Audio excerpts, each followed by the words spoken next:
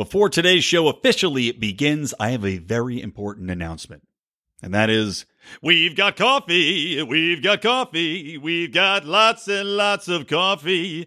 Yes, all you alcoholics out there, all you neurotic maniacs, we've got coffee through Anarcho Coffee, a libertarian coffee company. It's called Morning Roar, named after our long defunct morning edition of articles we used to write on lionsofliberty.com. But now it's just a sweet-ass coffee that you can wake yourself up with, be roaring for the day of liberty. You can find it at lionsofliberty.com/coffee. Order some today. Welcome to Electric Liberty Land, here on the Lions of Liberty podcast, your weekly shot of culture, comedy, and liberty with your host, Brian McWilliams. Well, doggy, everybody. Welcome to Electric Liberty Land, episode number 125. Meaning you can find all the show notes at lionsofliberty.com/ELL125. I am Brian McWilliams, the one and the only, the mighty, and yet the pitiful, all at the same time. You know, I'm like an ant. I can pick up a bunch of shit above my head, but very easily crushed underfoot. That's me in a nutshell. Especially emotionally. Having a rough week. I am, though. God damn it. You know, last week I had the benefit of actually having time. I wasn't exhausted. I wasn't dealing with any horrible work stuff. And I'll tell you, without going into too much detail, that I'm working right now with a government entity, and an ironic government entity from a libertarian perspective, by the way. But working with a government entity, and it has just been hot damn everything you could hope to expect from a more authoritarian-leaning type of government structure, and just the bureaucracy dealing with it, trying to get anything done, trying to communicate the best ways in which things should be done from a position of knowledge, and just trying to get these people to sign off is like unbelievably difficult, and it is making my life a living hell right now. And the worst part is, at the end of the day, whether it go right or whether it go wrong, you know who's going to get the blame, and it's not going to be them. It's going to be yours truly. So anyway, I've been dealing with that this week. And as such, I have not had as much time to prepare and read up as I would like. But still managed to get a lot of stories under my belt that I want to talk about. Starting off with Justin Amash. And you probably are up to date on this. I've seen that he had a tweet storm. Tweet storm would be putting it lightly. He had a hurricane or tornado alley of tweets. He had a tweet tornado alley, ripping asunder everything in his path, flinging RVs and trailer houses into the wind with his mighty, mighty tweet storm, which all took aim at Trump and allegations of obstruction. So Justin Amash read the redacted or unredacted, I guess, Mueller report, or Mueller report. I say Mueller, you say Mueller. I like to think of him as a mule. Because you know what? Robert Mueller looks like Eeyore the sad mule, doesn't he? He's got the bags under his eyes. He's got that hangdog face. I should just call him Mueller.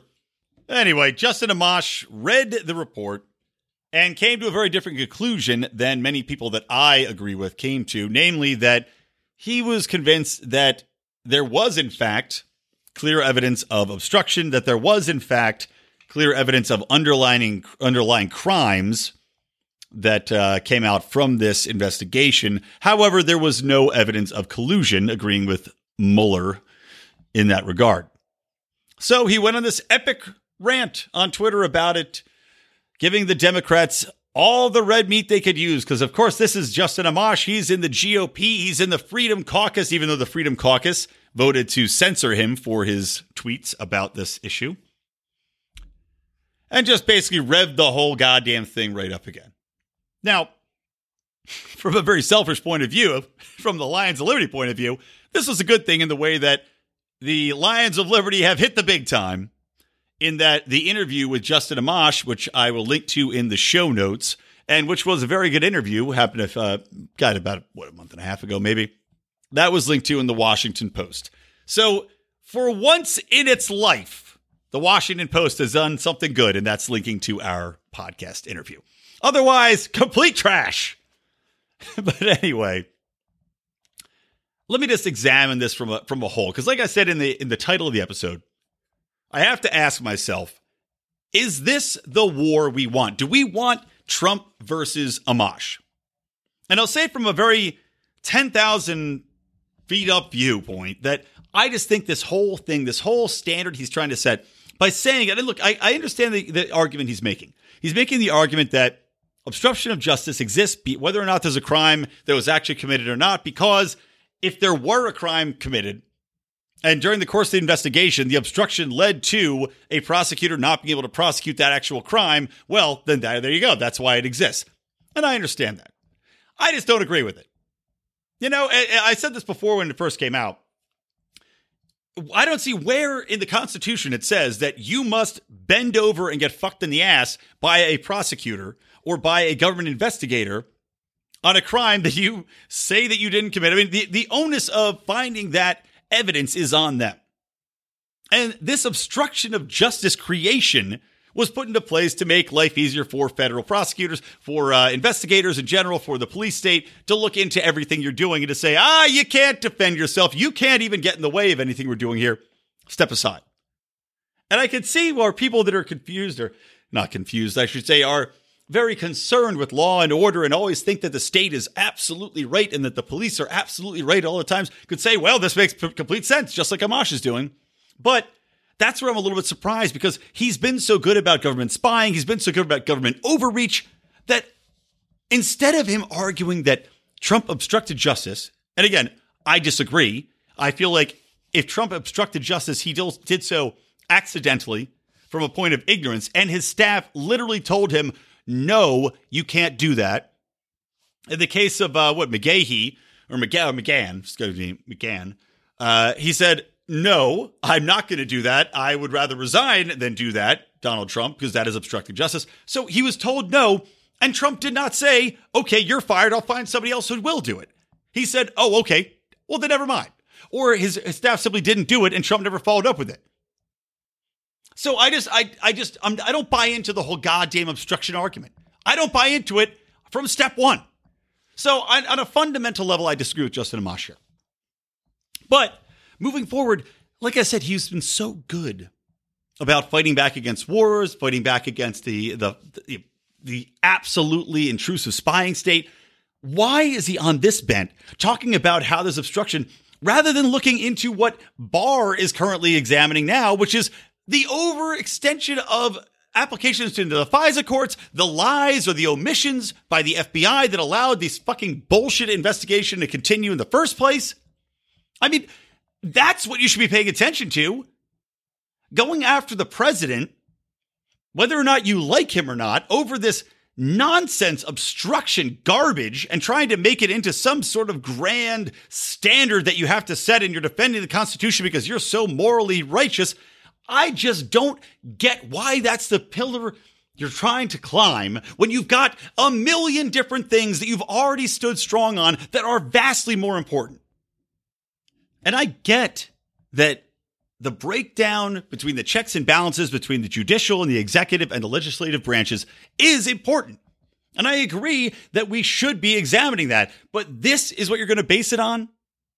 Despite all of the other examples that you could pull out of, all these other horrible, egregious overreaches, again, to circle back to war, why are you not looking at that? Why are you not using that to go on this epic rant about, rather than this obstruction charge, which is simply giving the Democrats more red meat, simply becoming more of a distraction that's already taken up $30 million, already taken up 2 years of public consciousness. And a year and a half of that was based just upon the first false collusion allegation, which was enabled by the goddamn FISA courts. It aggravates me that he's going after this. It just drives me up the wall.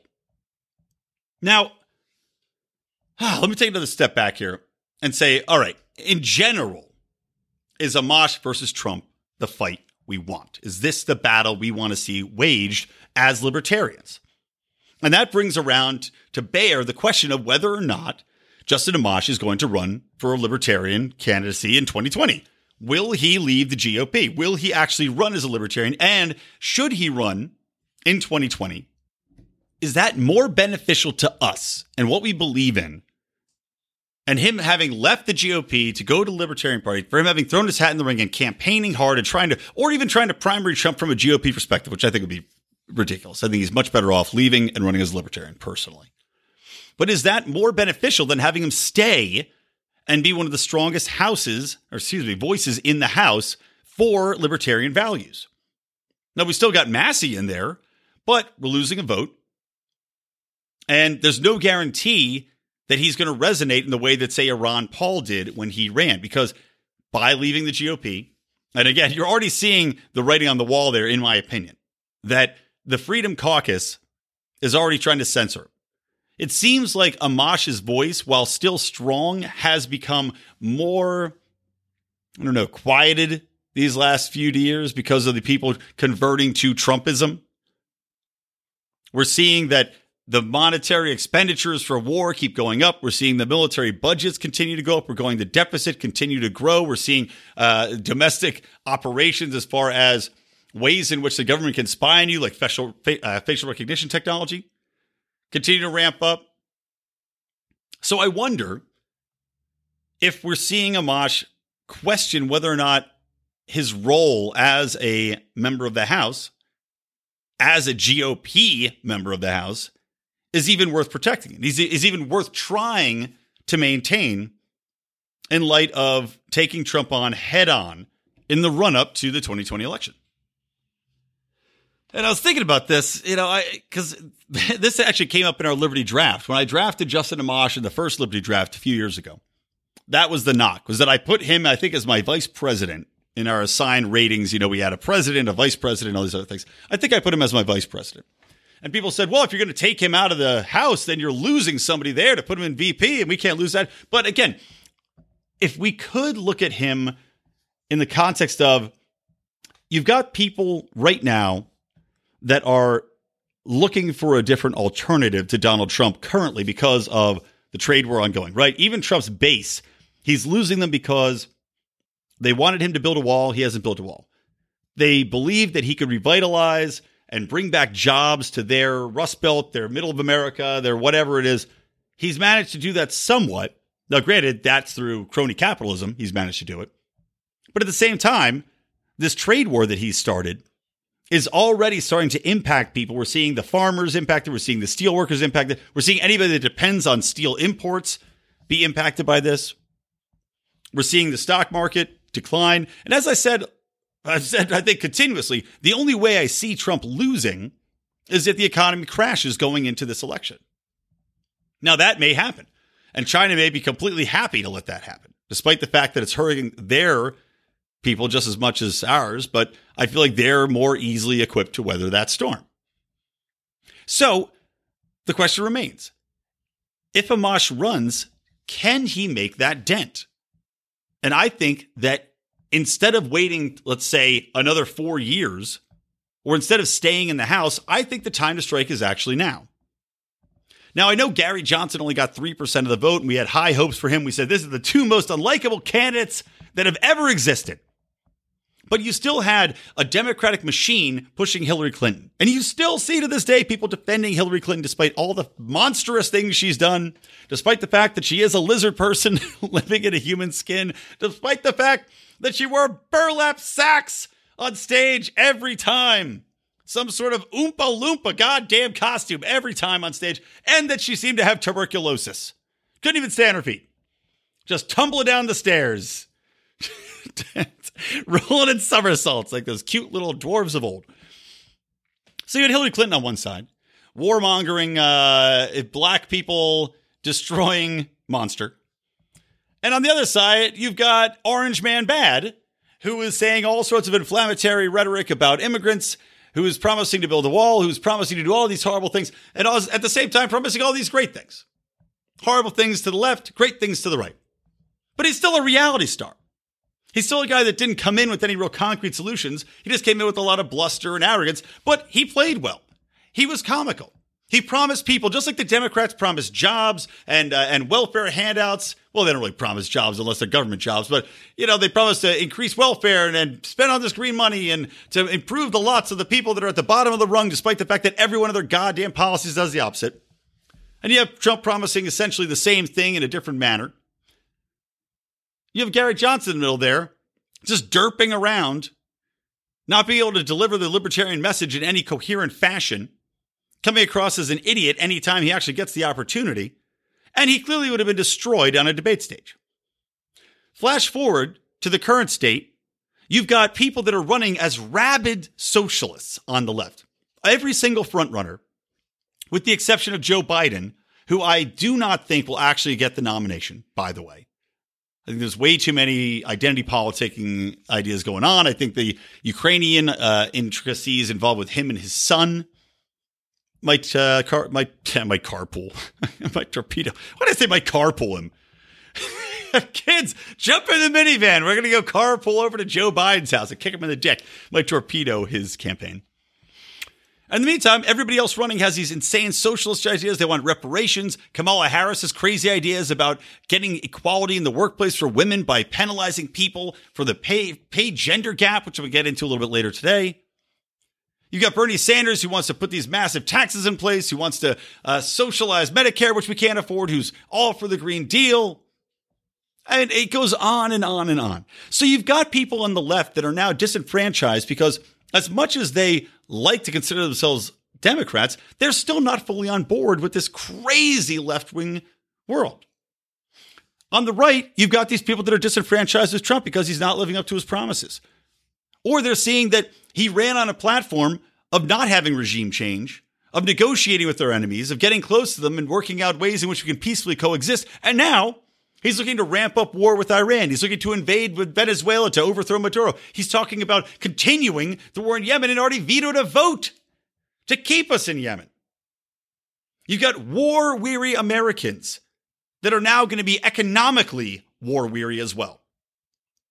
So, enter Justin Amash, a guy who's very well-spoken, a guy that's got a very impeccable track record, a man who knows the ins and outs of a lot of libertarian philosophy. He's not 100%, but for all intents and purposes, he is probably the most libertarian person in the House or the Senate. Not only that, he brings almost 10 years. By the time 2020 rolls around, have been in the House 10 years.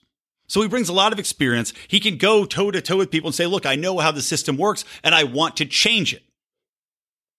So in the context of his running for president, if that's the war that we're looking at happening, if that's the context it's in, then maybe I shouldn't be so upset about him going after Trump over this obstruction thing. Even though it pisses me off in the moment, because now I have to continue to listen to this ongoing fucking raft of dog shit that does not goddamn matter in the overall context of all the other things going on in the world. Justin Amash is putting out one more thing to show that he's a principled individual that is not playing partisan politics. And he really doubled down and tripled down on that. And he's been getting kudos from both sides of the aisle for being a man of principle that's willing to criticize a president in the GOP despite the fact that he's a member. So in the context of that, maybe this is the next step. He already said he's flirting with the idea of running. Maybe this is the first of many volleys signifying that he is going to take an aggressive front, that he's bringing his troops to bear. He's getting the lines all drawn up for his full frontal assault and preparing himself to actually undertake a run at the 2020 presidency. And even though, like I said, Gary Johnson only got 3%, I think that Amash would get a lot of media attention because he is a current sitting congressman. I think that he'd be able to deliver the message far more adequately, far more powerfully than Bill Weld and Gary Johnson ever could. And I feel like he would have a legitimate shot, maybe not at actually winning. I don't know if people are quite there yet, but making a real impact and possibly at actually inspiring people in the same way in which Ron Paul did back when he made his epic run in 2008. Either way, it'd be fascinating to see his voice out there. And I think, like I said, vital to maintain a libertarian presence in the cycles of elections, even though it's a long shot. And it'll be an even longer shot, guys, if he doesn't run this year. Because if we wait all the way, let's say Trump gets reelected, he goes another 8 years. Let's say the economy doesn't crash. And I think it's more likely he does get elected. Now, you're going to have 8 years of Trump. You're going to have, unless things go smashingly, unless the economy is all the way out and Trump, now that he's in office, completely deregulates everything and gets us out of all the wars and brings the troops home and decides that he wants to end all the prohibitions on marijuana and all the other drugs. Unless a libertarian utopia happens, we're going to see that same wave come back the other way because almost no president has ever been in office for 8 years and maintained the dominance of that party. It always flips. So there's basically a 0.0 chance somebody that ran after 8 years of Trump from a libertarian perspective would have any traction. So I think if it's going to happen, 2020 is the time in which it needs to happen. That was 20 minutes, but hey, that's what the episode was titled. So that's the 20 minutes you got. All right, let's talk about another topic before we move on and take a little break. So let's talk about Alabama. Oh, man. I tell you, this is just sheer response. The whole Alabama thing, Alabama, Georgia, what was it, Missouri, all passed fairly restrictive abortion laws. Now, I talked about the one in Georgia and Alyssa Milano's idiocy last week. Missouri came out with one I think is very, very similar. I think it's either 6 or 8 weeks, basically another heartbeat bill. And to be honest, I'm not really opposed to these kind of bills. I think that while I would still argue that for me, the heartbeat isn't necessarily indicative of this is now a person. For me, I think there's some way to be done in which you could look at actual brain activity. And people who believe in a soul, you're going to disagree with me anyway, because you'll say, well, people that are vegetables have souls and they might not have brain activity, but they're there. Their hearts are beating. They can still grow. They can still be alive. Technically true. But something along the lines of brain activity, I think, might be a meaningful way to assess whether or not somebody is living and should be given that sort of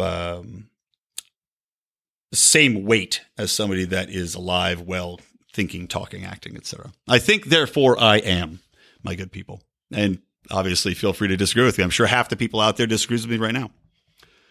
But these bills that say, okay, well, once the fetus has a heartbeat, now you can't abort it. I don't really have that much issue with them, because I feel like if you're out there having sex without a condom, or you're just not really being careful as far as birth control, either way, even if you just have sex in general, and then you don't have a period for 2 months, maybe you kind of know you're pregnant. Maybe you should check. Maybe after you're banging somebody, maybe you should just have a test done just to see. I feel like there's that personal responsibility and the abdication of personal responsibility, which comes about so often with people when they talk from positions from the left, really is on display here. It's that, well, do what you want to do and the consequences be damned. Same thing with all the economic policies. Hey, if you don't want to work, don't worry about it. Like Alexandria Ocasio-Cortez's point of view. Oh, well, in our new Green Deal bill, if you don't want to work, you don't have to. We're going to give you money. Great. Super.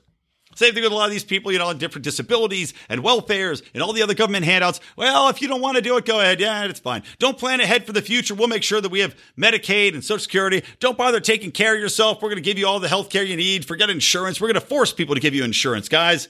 Fuck personal responsibility. Fuck educating your kids, too. Put them in government schools. We'll make sure to educate them for you, guys. Beep, boop, bop, boop, beep, beep, boop, boop. Little government robots. So again, abdication of personal responsibility. They'll argue that it is the autonomy over one's body, but I would say, there comes responsibility. Really, anything like that. If you're thinking about having sex with somebody, that's a risk in its own right, number one. And number two, I think you adopt that responsibility. I mean, when you engage in that act, you adopt a certain responsibility for what could occur from that act. And by saying, well, you can have an abortion whenever you want to have it up to 11 months. Keep that baby just dangling out of your vagina for a couple months, and then bring it on over. We'll chop it off. Go stand at the edge of the roof. We'll snip it. It'll be quick. Cruel abortion baby jokes, guys. Sorry, I don't know. My mind is... It's been a rough week. But anyway, takes a personal goddamn responsibility. So getting back to it, though, Alabama's bill, though, is one that I stringently oppose. And the reason for this is they provide no window to have an abortion. They also don't allow you to have an abortion in cases of incest and rape. And that is absolutely atrocious, unforgivably abominable. I can't even imagine. I mean, rape is honestly one of the most heinous crimes I can think of. It makes me want to throw up thinking about anybody I know being raped. And it just is happening in general. Just anybody, not just people I know, anybody. Horrible, heinous act. Incest, horrible, heinous act. And to say that somebody can be raped or a victim of incest and to force that person to carry the child to term, I'm sorry, but no. You're going to say, Brian, well, that child's an innocent. It didn't do anything wrong. Agreed. But the person that got raped didn't do anything wrong either. And I feel like that person has every goddamn right to remove. I mean, we're talking about the non-aggression principle. What would you call basically what is an attack on your body by a foreign entity at that point? Other than a violation of the non-aggression principle.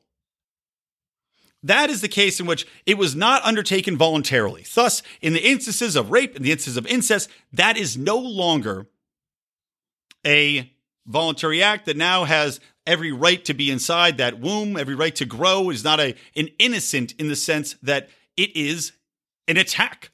And I remember Ovens O'Brien made this point in the last debate in which with Dave Smith and Walter Block, saying that the trauma that it's inflicted on a woman's body is very heavy in regards to a pregnancy.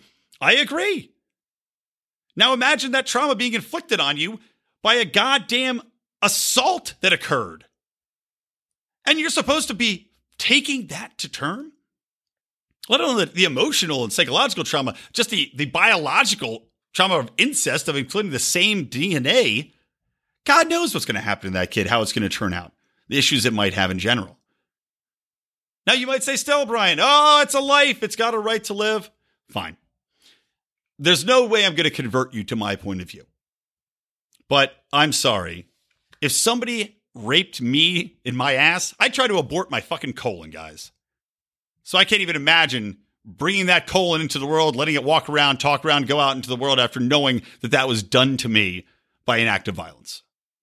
All right. Got a lot to talk about. Let's take a quick break, and I will be back with some more Tales of Libertarian Anger.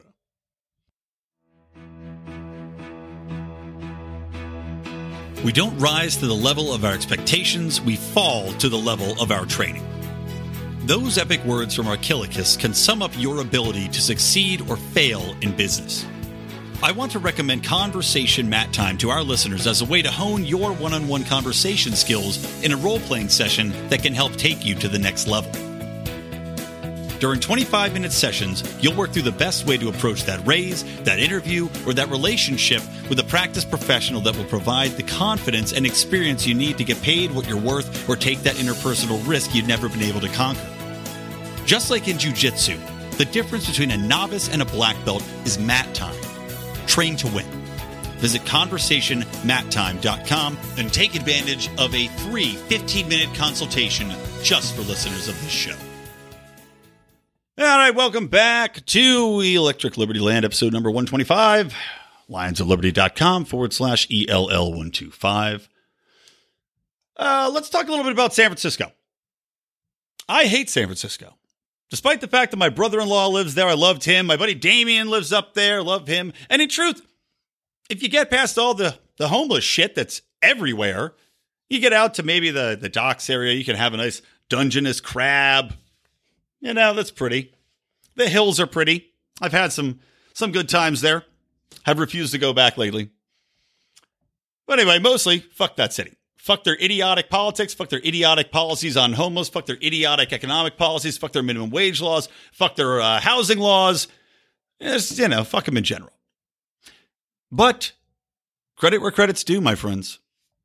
San Francisco has become the first U.S. city to ban facial recognition by government agencies. Big round of applause. That is fantastic. And, a little bit surprising because I don't know. I just figured with the tech industry being there, with all the emphasis on facial recognition technology from Silicon Valley, that they would kowtow to that huge industry sector there, but to their credit, they have not. And this is a quote coming from the legislative bill that was passed. The propensity for facial recognition technology to endanger civil rights and civil liberties substantially outweighs its purported benefits, and the technology will exacerbate racial injustice. Of course, fucking San Francisco. Will exacerbate racial injustice and threaten our ability to live free of continuous government monitoring. Love it. Also requires city departments to submit surveillance technology policies for public vetting and needs one more vote to become final. So this is something where, again, shocking to see from San Francisco, but impressive. And hopefully this is something that's going to set a tone throughout the rest of the nation. Because we already have, you go into the airport now. I can't remember who was talking about this, but you go up, if you don't have your boarding pass, you just put your face in the scanner, they scan your retina up, go ahead in.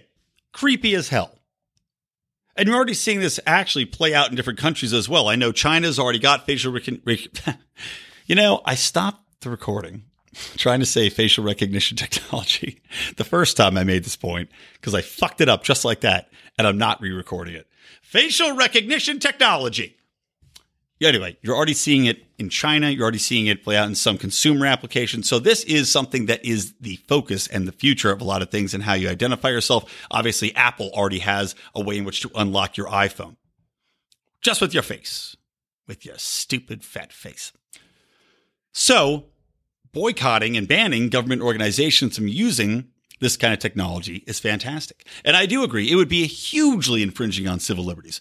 I mean, not only from the standpoint of simply knowing where you are at all times, which is terrifying from anybody's perspective, but also you do wonder what the next application of that would be, especially as we look to the consumer applications of this. You do wonder if the government's collecting all of our faces, all of our different ways of turning and looking and blowing, and has got all these cameras ever present, right? Because you've got CC cameras, you've got red light cameras, you've got cameras going in and out of every government building, you've got cameras going out of, just whatever, everything and anything. Now as a camera, not to mention the fact that the government, we already know they can hack into your systems pretty easily. So now if consumer technology is based upon facial recognition, how easy for it is the government to just get in there? If they can recreate, if they got your face on every single angle available, or they have deals with people like Apple, like a Google, like a Facebook. We already know they're in fucking bed with Facebook. So if they've already got these plans in place in which they can already mine data and mine these application technologies for facial recognition from all these software providers, how hard is it for them to get into your phone now? How hard is it to get into anything private that you're trying to use your facial recognition technology to access? Just terrifying. So anyway, good job, San Francisco. I'm not even going into about a million other applications for it, but I got to move on. You got to move on. You got to move on. By the way, until I got really busy today, I was going to record, and maybe I'll still do it. Maybe I'll do it for the Lions of Liberty Pride, our group, which you can join at patreon.com/Lions of Liberty. Welcome to a few of our new subscribers, by the way. Thank you for joining, including my friend Angela here in Los Angeles. Welcome aboard, Angela. But maybe I'll record it. But I was going to do, based upon this next story about Kamala Harris and her plans to equalize the gender pay gap, I was going to do a whole Bobby Brown satire song. You know that Bobby Brown song? It's my prerogative. I was going to do that, but with It's My Equality for Kamala Harris. It's my equality. Don't you go and get that wage gap working, bitch. I'll penalize you, yeah. Something like that. I didn't write the words down. Didn't have fucking time. Anyway, Pride, I think I'm going to do it just for you. Maybe the rest of you get lucky someday. I'll release it to you. Just like my Do Nothing Man episodes. I released one publicly. I've got 3 of them made. I'm recording another one this week to release before the end of the month. Maybe if I get enough of those accrued, in a few months, I'll start releasing them one by one, slowly. A drip drop effect act to the public. But if you want to get them now, again, got to join the Lions Liberty Pride, guys. And I will be doing a live Do Nothing Man reading along with some of my Liberty buddies from the Lions of Liberty. Maybe I'll see who else. Maybe a Dan Smots, maybe a Roger Paxton, get his gravelly voice up on stage. Maybe playing one of the villains. But it's awesome, man. It's a libertarian superhero you guys know you need. And I do, as of now, all the voices. So it's pretty goddamn funny seeing me do all those stupid voices for that show. I'll link to the first one in the show notes as well. Again, lionsofliberty.com/ELL125. But let's get into this Kamala Harris story. So she wants to punish companies that don't pay women enough. That is literally the plan. And this is basically, despite the fact that, by the way, there's already plenty of legislation on the books that says you can't discriminate on the basis of sex. So what the fuck more do we need to do here? And let's not forget, California already mandated that companies have to have women board members. So, did a whole episode on that a while ago, too.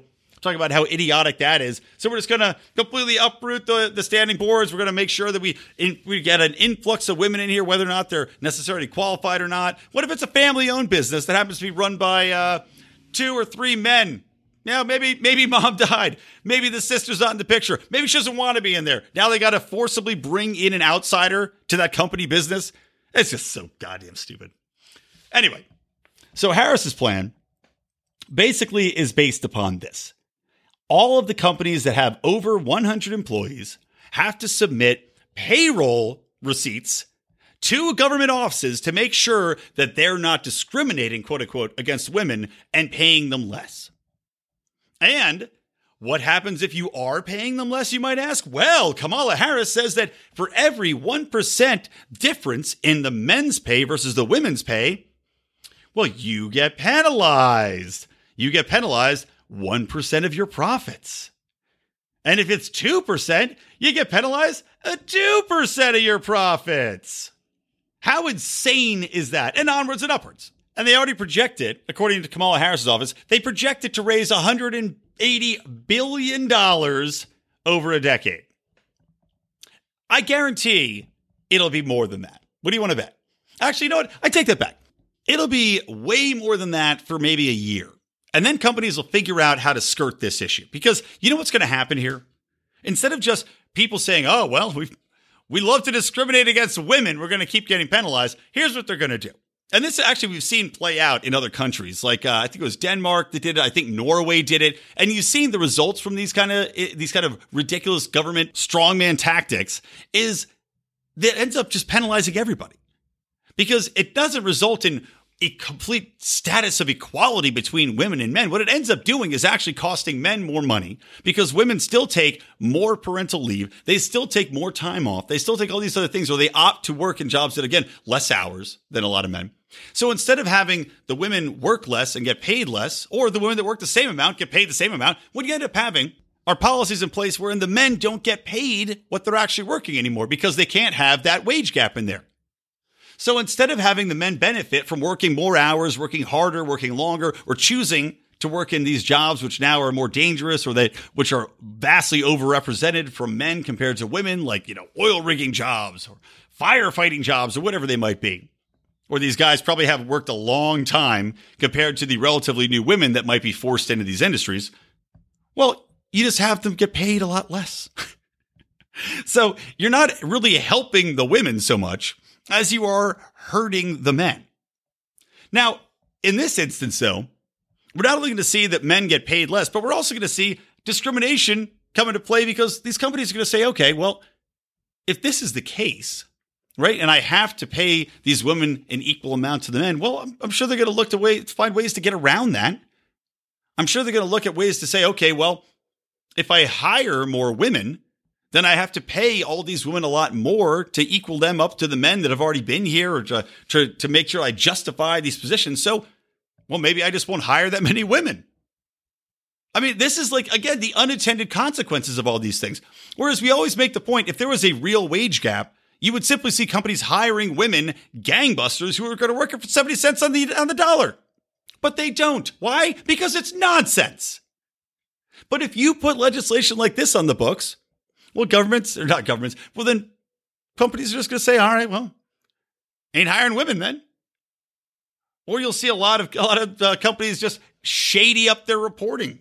Look for ways to get around it. Look to pay people off the books or look to skirt ways in which they report hourly wages. I mean, there's always ways around these type of things. But in the interim, you're going to see the government go after these people tooth and nail, should this ever pass, to raise that money. That's what it's all about. It's not about equality. It's about raising this money, or else they wouldn't put the amount of money it's supposed to raise in there. And you're going to see women find it even harder to get jobs in the workplace. So congratulations, Kamala. You are our idiot of the week. All right, next thing, let's talk about, speaking of more social justice warrior bullshit, let's talk about the SAT is using a diversity score. I'm sorry, not diversity. They already use diversity for any number of things, using an adversity score as well as SAT score results. Now, this is from a Wall Street Journal report. I am actually reading it from a Fox News report taken from the Wall Street Journal report, but the basic facts are the same. And basically what it says, this is a quote from David Coleman, the chief executive of the College Board. There are a number of amazing students who may have scored less on the SAT, but have accomplished more. We can't sit on our hands and ignore the disparities of wealth reflected in the SAT. Go fuck yourself. How about that? This guy from Yale says the adversity score is affecting every application we look at. It's been a part of the process to help our diversity of our freshman class. So, once again, we're seeing that people that may study hard and work hard, again, we already saw the discrimination from Harvard and other top-tier universities against Asians. You're seeing that play out in various other communities throughout the nation as more of these programs get put into place. Now they're talking about putting not only your race as a defining factor, but now adversity. So, what's going to be funny, we might actually see a lot of people of color going out there who may not come from the ghetto, may not come from rural fucking Alabama, might not come from Trenton, nearby where I grew up, and which is a shithole. You're going to see people of color that actually came from affluent communities, or maybe just suburbs, like where I did grow up, which are just solidly middle class. Maybe even lower middle class. I don't know. I don't know what this adversity score is based on. I need to see this thing. I need to see the stats behind it to figure out what the hell they're trying to do here. But you might see marches in the streets of kids who are quote unquote privileged compared to the inner city kids going out there and saying, look, motherfucker, I worked my ass off. I'm busting my hump out here in the suburbs. I might be a black kid in a majority white school, so I'm still, an outsider. If you think that actually is a thing nowadays, and I'm sure on some level it is, in some places it is, but I don't know, where I grew up it wasn't. But either way, okay, so now I still dealt with my own type of hardship, my own type of adversity, but my adversity score, because I happened to grow up in Connecticut, isn't as high as Chummy McGoober over there, who scored 700 points lower than me on the SAT, but because he came from a broken home and because he was in a certain part of town and because he was addicted to crack or whatever it is, now he's going to get into Yale and I can't get into Yale. I got to go to the state college up the street.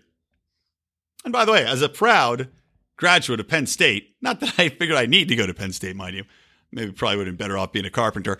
But as a proud state college graduate, nothing against state colleges, folks. But it's so stupid. It's so subjectively stupid, too, to go through. How would you quantify adversity? Is there a point system? If you were if somebody tried to abort you and you lived, do you score like an extra 700 points based upon that? What happens if you lose a toe in a shootout?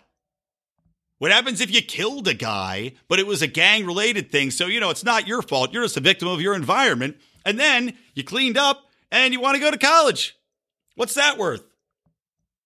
What's it worth if you're just a Mexican and not an Inuit that had to grow up killing whale blubber, or hurting whale blubber? I don't fucking know. It's just the insanity of this. To take away the merit-based system.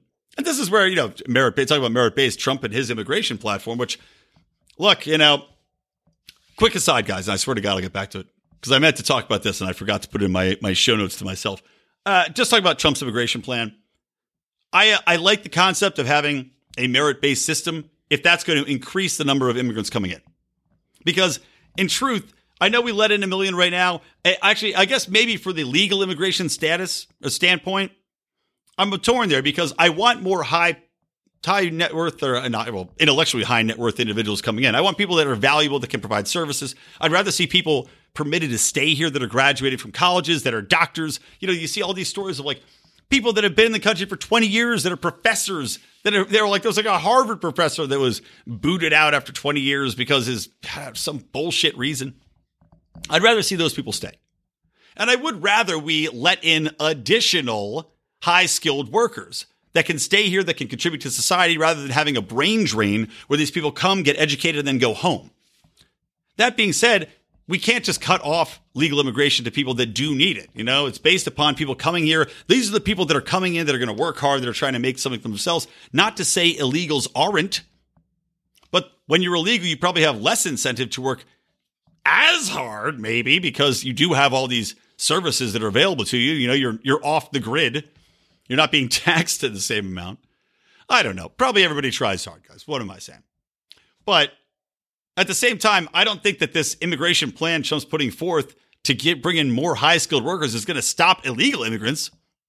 Why would it?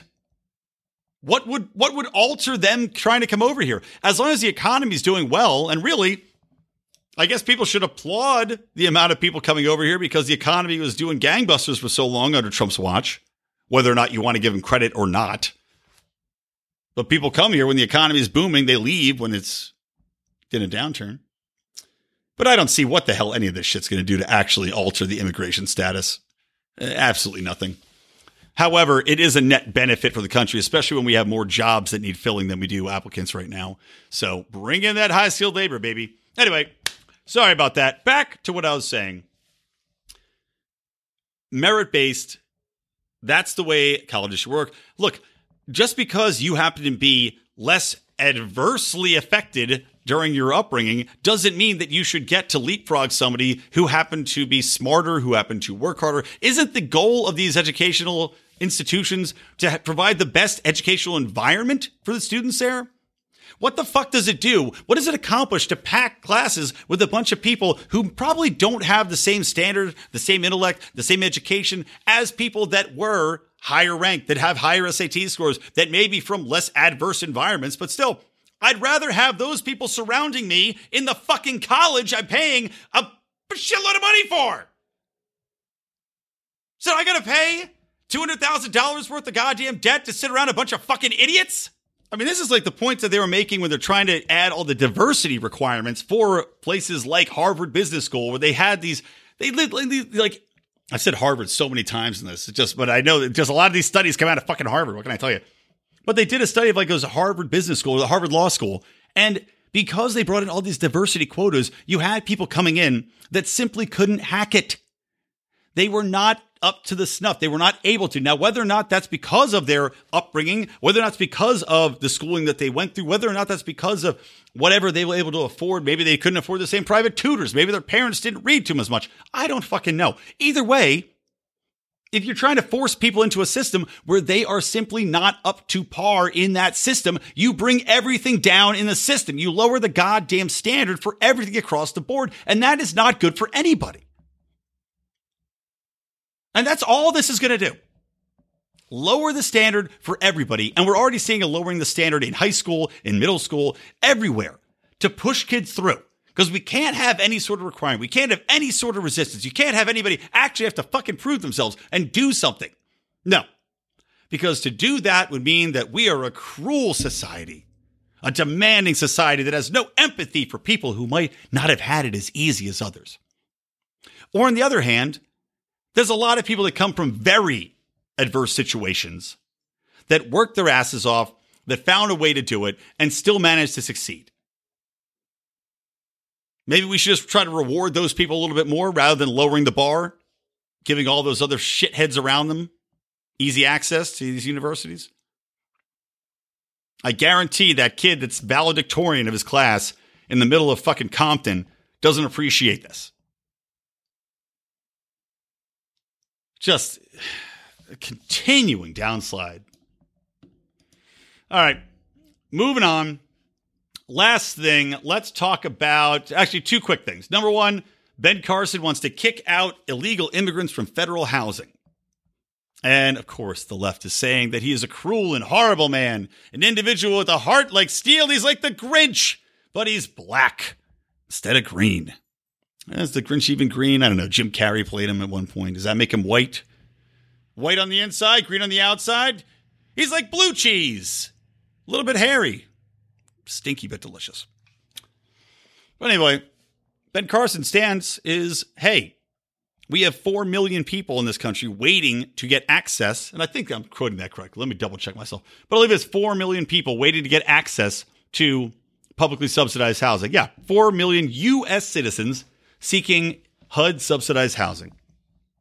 Meanwhile, he wants to give the boot to 32,000 illegally occupied. Well, I guess legally occupied. I don't know how they get into there if they're not legal citizens in the first place. By the way, very confusing. But 32,000 federally subsidized households would be subject to evictions because they are illegal residents. Now, they may have U.S.-born children there, but they are legal residents themselves. And Ben Carson's standpoint is take care of ourselves first. That is his direct quote. Take care of the U.S. citizens primarily. And these people would also have 18 months. They can defer their eviction for 18 months while they find new housing. I side with Ben. Taxpayers, citizens should have first access to that. Not that I'm necessarily a huge fan of federally subsidized housing, but if it exists, it should be going to the people that are actually paying for it. It should go into U.S. citizens. It should not be going to illegal aliens. Just one more symptom of the welfare state. One more example of how this does impact actual U.S. citizens via undocumented immigration. So I side with you, Ben. These people can have 18 months to find a fucking home. Give them the boot. Done. All right, let's end it on a high note. New Ukrainian president, former comedian Vladimir Zelensky was sworn into office on Monday, and he said one of the first things he's going to do would be to dissolve parliament. I love it. He said he's going to dissolve parliament, which I know. Now, I know, guys, I would not be thrilled if a president could simply go in and dissolve all of the elected parliament either, but in this context, I like that he said, all right, I'm getting rid of everybody. It's his power. He can do it. He's getting rid of people.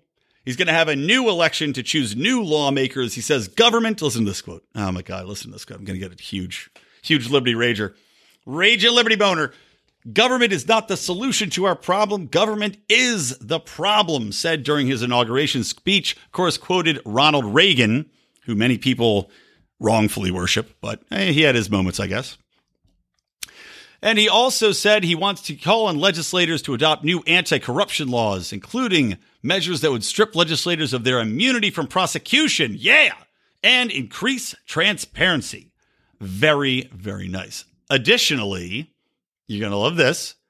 He also wants to get rid of the lackluster economic aspects brought about by tariffs. Lovely. He also wants to end all of the wars and the bloody conflicts with the Ukraine. Lovely. And one of the things I truly, truly appreciated, because it really echoes my own sentiments about governments, about presidents, about leaders in general. Listen to this fantastic quote. I really do not want my pictures in your offices, for the president is not an icon, an idol, or a portrait. Hang your kids' photos instead and look at them each time you are making a decision. God damn right, Vladimir. Well said. That's the thing that has become so apparent in the last 8 years, hasn't it? Last 12 years. People complaining about Trump view him as the president as if that fucking means anything. He's just a guy. He's just an asshole who got elected by a bunch of other assholes, just like Obama was just a guy. People worshipped Obama. He was a fucking piece of shit. He was a backstabbing snake who lied about his promises during the campaign, who lied about war, who lied about domestic spying, that ran guns with people, that lied about Obamacare, that bombed his own citizens. Trump, also terrible. Getting worse every day. And people somehow think that these presidents embody them. They don't embody you. They don't embody who you are. They don't stand for you. When you go abroad, Donald Trump does not stand in front of you. You don't follow behind him. He's not a fucking placard you hold up in front of your face like a Donald Trump doll. He has nothing to do with you. Not an idol. Not an icon. Good job, Vladimir. Now, it remains to be seen some of his other things. I do think he might have some socialist leanings. We'll see what he tries to roll out there. But so far, I love this man. So keep up the good work, you comedian. All right, and I'll keep my good work as a comedian right here on Electric Liberty Land. That's going to do it for the show, guys. Thank you so much for listening. Want to remind you, Mark Claire on Mondays just had Anthony Samaroff on. Love old Anthony, the Scottish libertarian. He went at it with Dr. Wolf, who is an avowed Marxist. And a man is a teacher, which is sad for all of us. But Anthony, I would say, roundly defeated him. And I'm looking forward to part 2. The Marxist versus the libertarian. So listen to the last show Mark did. Also, Odie had his version of libertarians in living rooms drinking liquor. He had on, who did he have on? Rico and Howie and JB talking mostly foreign policy, but they got into a little bit of Felony Friday stuff. So check that out as well. Of course, Mark is every Mondays. Odermatt is every Fridays. I'm every Wednesday. Otherwise, guys, that's going to wrap it up. From me, Brian McWilliams, from the Lions of Liberty and from Electric Liberty Land, always stay plugged into Liberty.